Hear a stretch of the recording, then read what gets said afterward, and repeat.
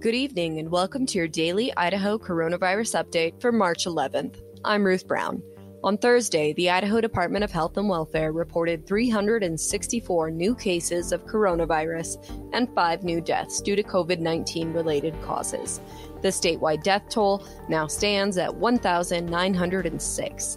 As of Thursday, more than 304,000 people in Idaho had received at least one dose of a coronavirus vaccine.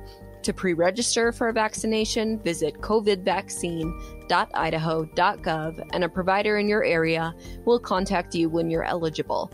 Providers around the state are continuing to make appointments for Idahoans in Priority Group 2.3, and some providers are beginning to reach out to pre-registered adults ages 55 to 64. We'll see you back here tomorrow. Until then, stay safe, Idaho.